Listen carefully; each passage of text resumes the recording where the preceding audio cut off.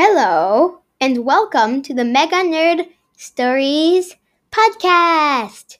So, when we last left off, our main character was noticing that a little handsome guy had floated out of the bar. The story starts now.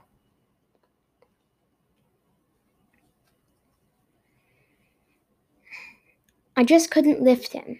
All of a sudden, he started floating up into the air, into the fireplace, or what was the fireplace. Now the whole building was a fireplace. Up the chimney, into the night. I ran out of the humble pickle. On the sidewalk I stood, staring, wondering how that man could have floated out of the bar. The humble pickle collapsed, shocking me out of my thoughts. Now all that was left of it was a pile of flaming wood and smoking ash. Eventually, the fire stopped. Only a pile of ash was left. As I was walking home, thinking about the cookies I had left there, I got confronted by a tall, thin man in a black suit. "That fire was very odd, wasn't it?" he said. "Yes. Why do you ask?" I asked. "No reason," he said, as he walked away. That was an odd interaction, I thought. I kind of still want those cookies, though, I thought.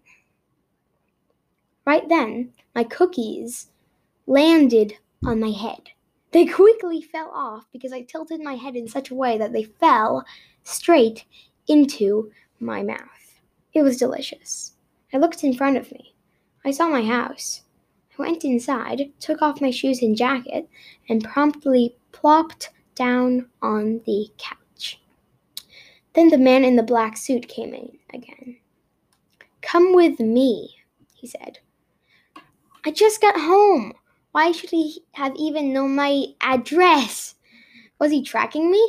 He led me outside and into his car. As we were driving, I asked, "Where are you taking me?" "Somewhere," he said. "I need you. You are very important to me."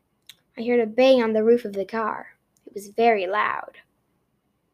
I looked out the window and discovered that there was a V.L.R.A, very large robotic arm, grabbing onto our car. It lifted us up, higher and higher. I looked out the window. All I could see was a thick fog. It was getting hard to breathe. Then we stopped moving. "Where are we?" I said aloud. "Wait, I think we're in a cloud." Right when I was in the middle of saying the word cloud, I had yet to say the word "oud," or part "oud," when we got dropped out of the sky. Soon we were whizzing downward at an astonishingly fast rate. "Ah!" I howled, while the man was banging on the dashboard. Just when I thought we were going to hit the ground, we started slowing down. A lot. So much so, in fact, that for a second we were hovering a foot above the ground in midair.